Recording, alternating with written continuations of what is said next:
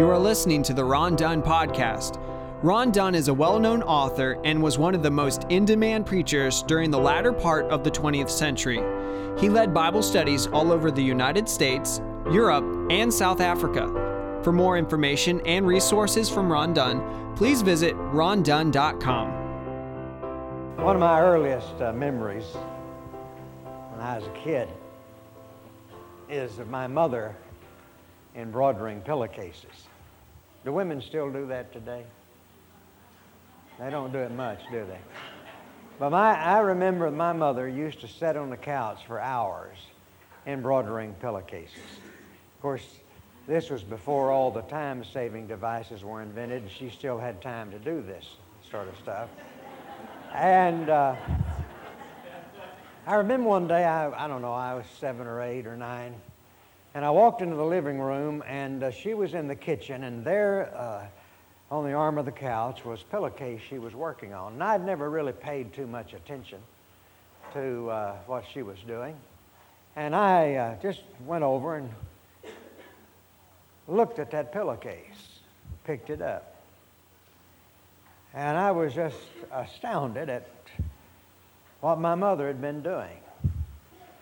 Because when I looked at it, I was greeted with nothing more than a jarring mass of tangled threads of different colors going in all directions, making no sense at all.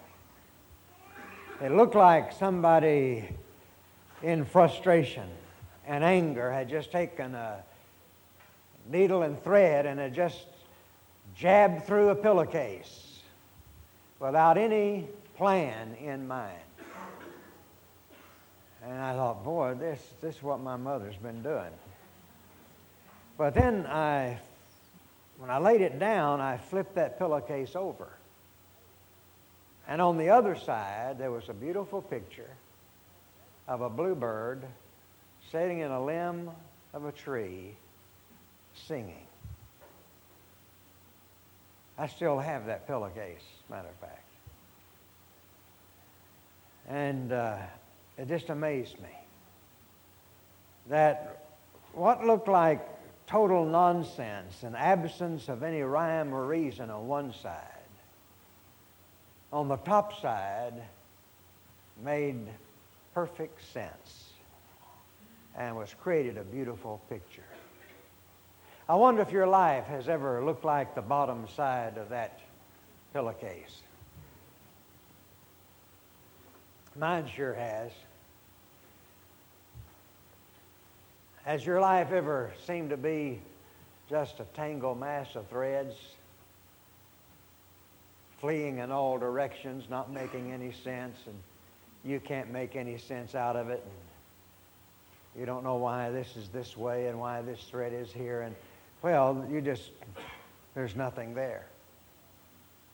You see, our problem is that we're too short, and we can only see from the underside. If we were tall enough and could see from the top side as God can see, we would see that God is always weaving out of those meaningless circumstances a beautiful picture of our life. I found a quote the other day from John Flavel, who was an old Puritan, and he said, "Oh, how ravishing and delectable a sight it will be to behold at one view the whole design of providence and the proper place and use of every single act which we could not understand in this world." I think there will be a time when we will see our lives as God sees them, and we will be speechless at the way God has taken every conceivable event in our life, good, bad, and indifferent. And while we thought perhaps we'd even been abandoned by God, at the time He was weaving a beautiful picture. That's called providence. It's a word that we don't use much anymore. It's almost extinct, like an old car rusting in a junkyard. We just don't use it much anymore. The old divines, the old Puritans, used to speak of it often, and they always capitalized it. Providence for them almost became a synonym for God.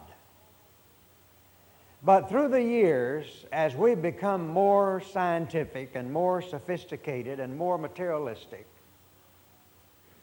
and have lost a certain depth of faith in God, we have forgotten providence. Not realizing that it is probably the greatest gift of grace in His care for us, and is more than likely the greatest foundation for our faith in God than anything else. Providence. The Lord will provide. You remember in Genesis chapter 22 when Abraham was taking Isaac up on the mountain of Moriah. And about halfway up, Isaac said, "Father, here is the wood and here is the fire, but where is the lamb for the offering?" And he said, "The Lord will provide."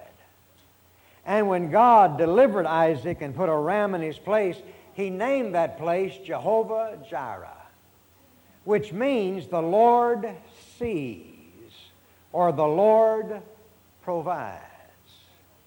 And that's the first mention of providence in the Bible. The Lord will provide. The Lord sees and will provide.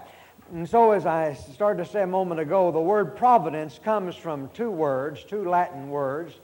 The prefix is pro, which means to be in front of or to see ahead, and the other is video, which means to see. To see before is the literal reading of the word. The providence of God means that God sees ahead of time what's going to happen in our lives. But it means more than just the fact that God sees. It means that God oversees. It means the fact that more than just that God watches, but that He overwatches us. In other words, He is active in what He sees. For instance, you and I use providence every day of our lives. I have arthritis, and I have it really bad in my legs and knees and feet. Now it's in this shoulder really bad. And if I don't take my medicine that the doctor gives me, I really just about crippled. And so when I get up in the morning, I take that medicine. And when I go to bed at night, I take that medicine. Why? Because I know that if I don't do this, that I'm going to have great pain the next day. That's providence, you see. I see ahead, and I make provision for, so that when the time comes, the need will be met. Why do you buy life insurance? They call it life insurance. It's really death insurance, but I don't think it'd sell very good. You know, so I want to sell you some death insurance. You know, it sounds much better to say life insurance, but we all know what it is. Why do you buy life insurance? Well, because you can see ahead, and you know that one of these days, precluding the Lord's return, you are going to die. And so when you die, you want your family, those that are left, to be able to get by, to have provision so they can live their life. And so you exercise providence. You see ahead of time that you're going to die, and so you make provision for that, so that when the time arrives, the need is already met. You go on a picnic, you know that you're going to have to eat, and so you prepare a basket lunch. I mean, well, you'd better prepare a basket lunch or you won't have anything to eat. That's providence. It's knowing ahead of time what's going to happen or what the need is going to be, and making provision now so that when the need arises, you'll have it there, you see. Now, in the same way, God sees ahead of time and sees perfectly all of our life, and He knows everything that's going to happen in our life And so He makes preparation in advance so that whatever the need is at that point in our life, He'll be there. The provision will already have been made. You take creation for example. You take creation. You know, it's interesting to me that God made water before He made fish. I mean, He didn't make fish and say, well, now y'all flop around on the ground while I make some water for you to swim in. No, He didn't do that. He made the water, and then He made the fish. He didn't make man and then say, now hold your breath while I make air. He made air before He ever made man. He made plants and growing things before He ever made animals that would need to eat them. In other words, you see what I'm getting at? Before the problem ever arose, the provision was already there. You see. And so that's why He says that Christ was the Lamb slain from the foundation of the world. You see. God saw ahead of time that man would sin and so would need a Savior, and so He prepared ahead of time so that when the time arrived, the provision would already be made. Now, there is a story in the Bible, a number of stories in the Bible, and the problem is I've had trouble trying to decide which one to use. But the one I want to use is about Jacob. A perfect picture of God's providence. Now, we all know the story of Jacob. We know how he had cheated his brother Esau, and he's running from home, and he spends the first night at Bethel. And he falls asleep and has this vision, this dream. This is in Genesis chapter 28, by the way. And the dream is this, that there is a heaven opened, and there is a ladder ascending to heaven from earth, and there are angels going up and down on that ladder. What a spectacular vision that was. Now the significance of heaven opened and that ladder reaching from earth to heaven was God was saying to Jacob, I am accessible, you see. I will be available to you. And so Jacob just was, beside himself with this. And look at verse 15. Here's what God promised to Jacob. I am with you and will watch over you wherever you go, and I will bring you back to this land. I will not leave you until I have done what I have promised you. Now, we're talking about the three cries of every believer. Every believer goes through these stages. The first stage is, God is with me. We come to Christ. For the very first time, we meet God and experience God, and God makes us a promise. He said, I'll never leave you nor forsake you. He says, none of these that the Father has given me will I lose. He says through Paul, I will finish and complete what I have started in you. He says to Jacob, I will be with you and I will bring you. I am with you and will watch over you everywhere you go. Isn't that what we believe as Christians? Don't we believe as Christians that everywhere we go, God is with us, and that everywhere we go, God is going to watch over us? And we would just rejoice in that. And that's one of the great aspects of being a Christian. I know that wherever I go, God is with me. And I know that He will fulfill every promise that He has made to me. You see, nothing but good can come from my life eventually, because God has promised to be with me wherever I go, and He's promised to perform all that He has promised. Well, you know the story of Jacob and Joseph. He had, Joseph, was little brother, and his elder brothers didn't like Joseph. And I can understand that because Joseph was obnoxious, to tell you the truth, as a kid. He kept having these dreams, and in these dreams, God was telling him that one of these days, the elder brothers would bow down to the younger brother. Now, that may not mean much to us today, but that was unheard of in the Hebrew way of life. I mean, the younger brother, no. The elder brothers were always the rulers, but Jacob kept having this dream that one of these days his older brothers would bow down to him. Now, it's all right to have that dream if you keep it to yourself. But he wouldn't. And he'd see his brothers in the morning and say, "Hey, I had a dream last night. God showed me that one of these days you fellows would be bowing down before me." Oh, that just angered them. Oh, it made them mad. And he kept repeating it, kept repeating it. And then they were off working one day, and Jacob bought Joseph a new sport coat. And Joseph sauntered down there to where his elder brothers were working and said, "Hey, notice this? Dad bought me a new sport coat. Where's yours?" And his brothers said, "That's it." And you know the rest of the story. They threw him in the pit, and the Midianite came along. They sold him to Egypt, to Potiphar, and he was in prison for a while. And but you know, eventually, you know the story, how that eventually Joseph was made Secretary of Agriculture.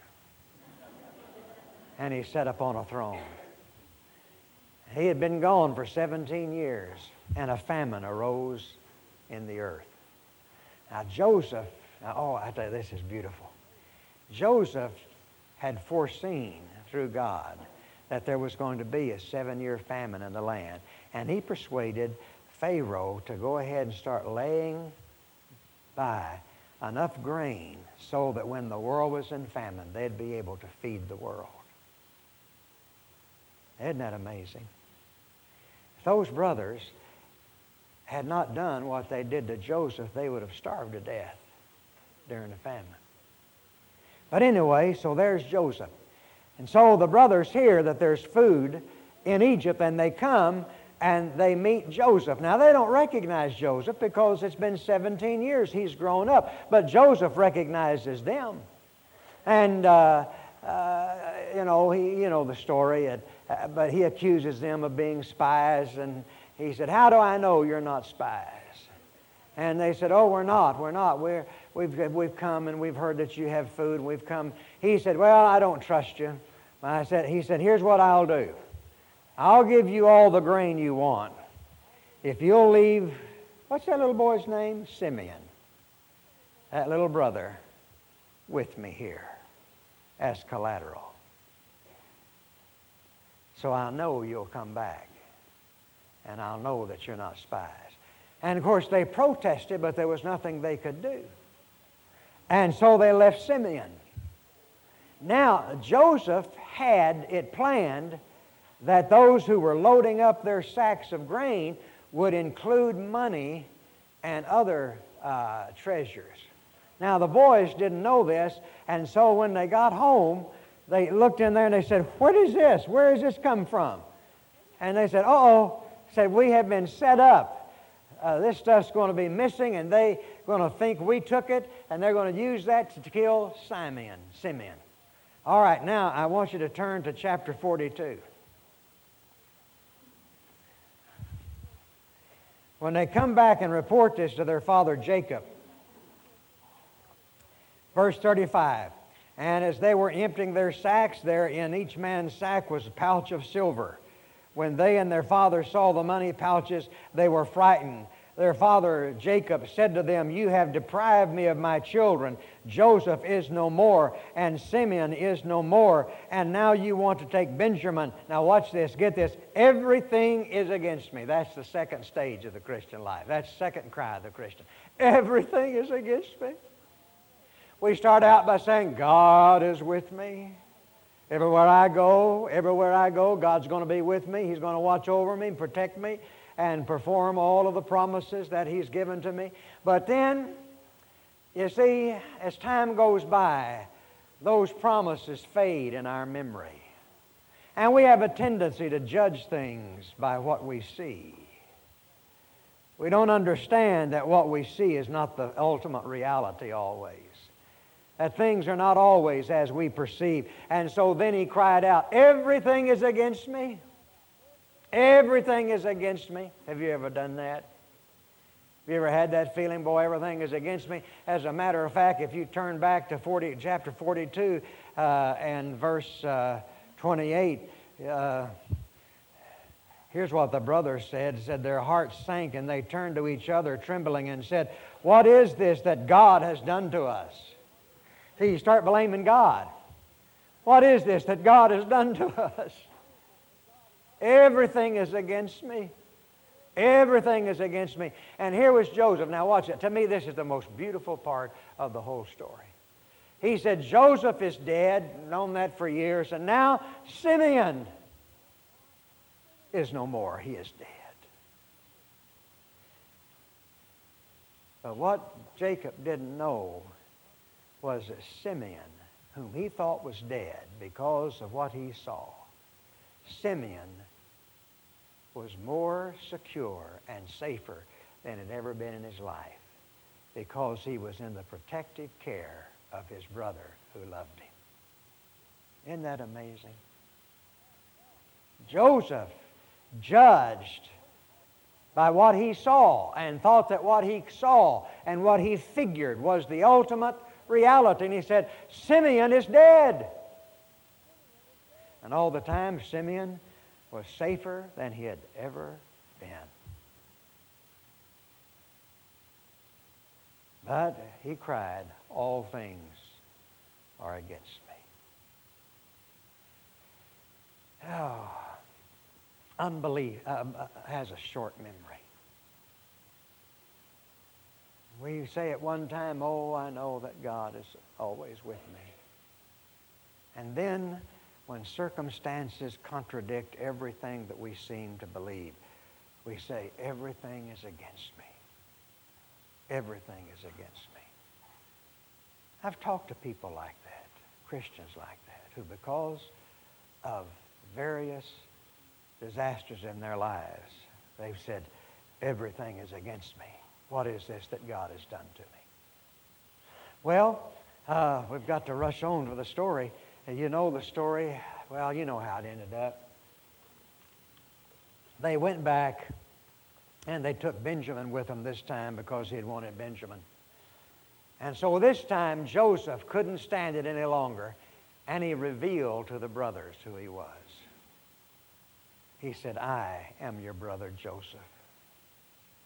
And he said, God sent me here. I love this. God sent me here to preserve your life. Well, I thought the brothers sent him there. Well, that's your opinion. Joseph's opinion was that God was behind all of this, you see.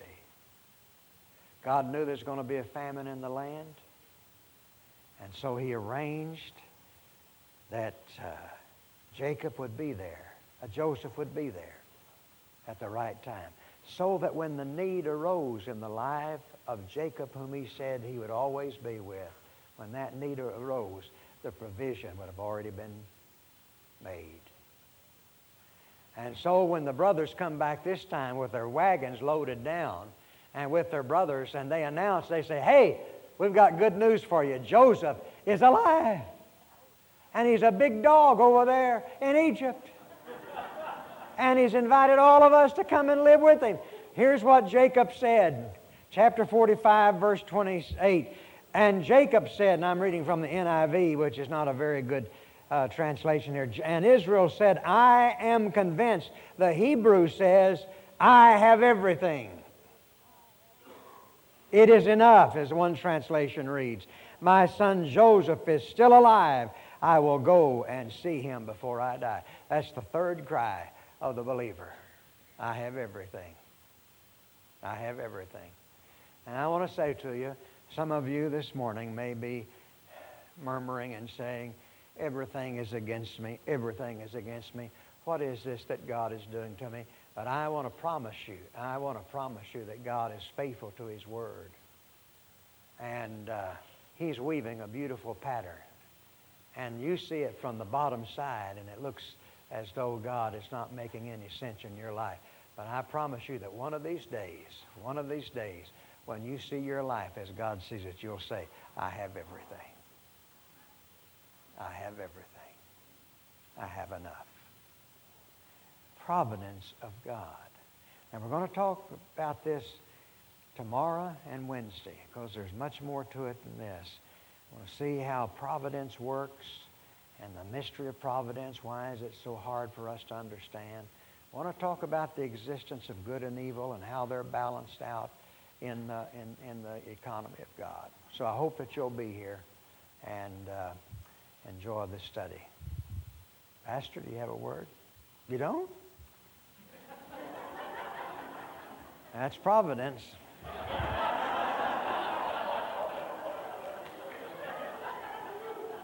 All right, let's pray together.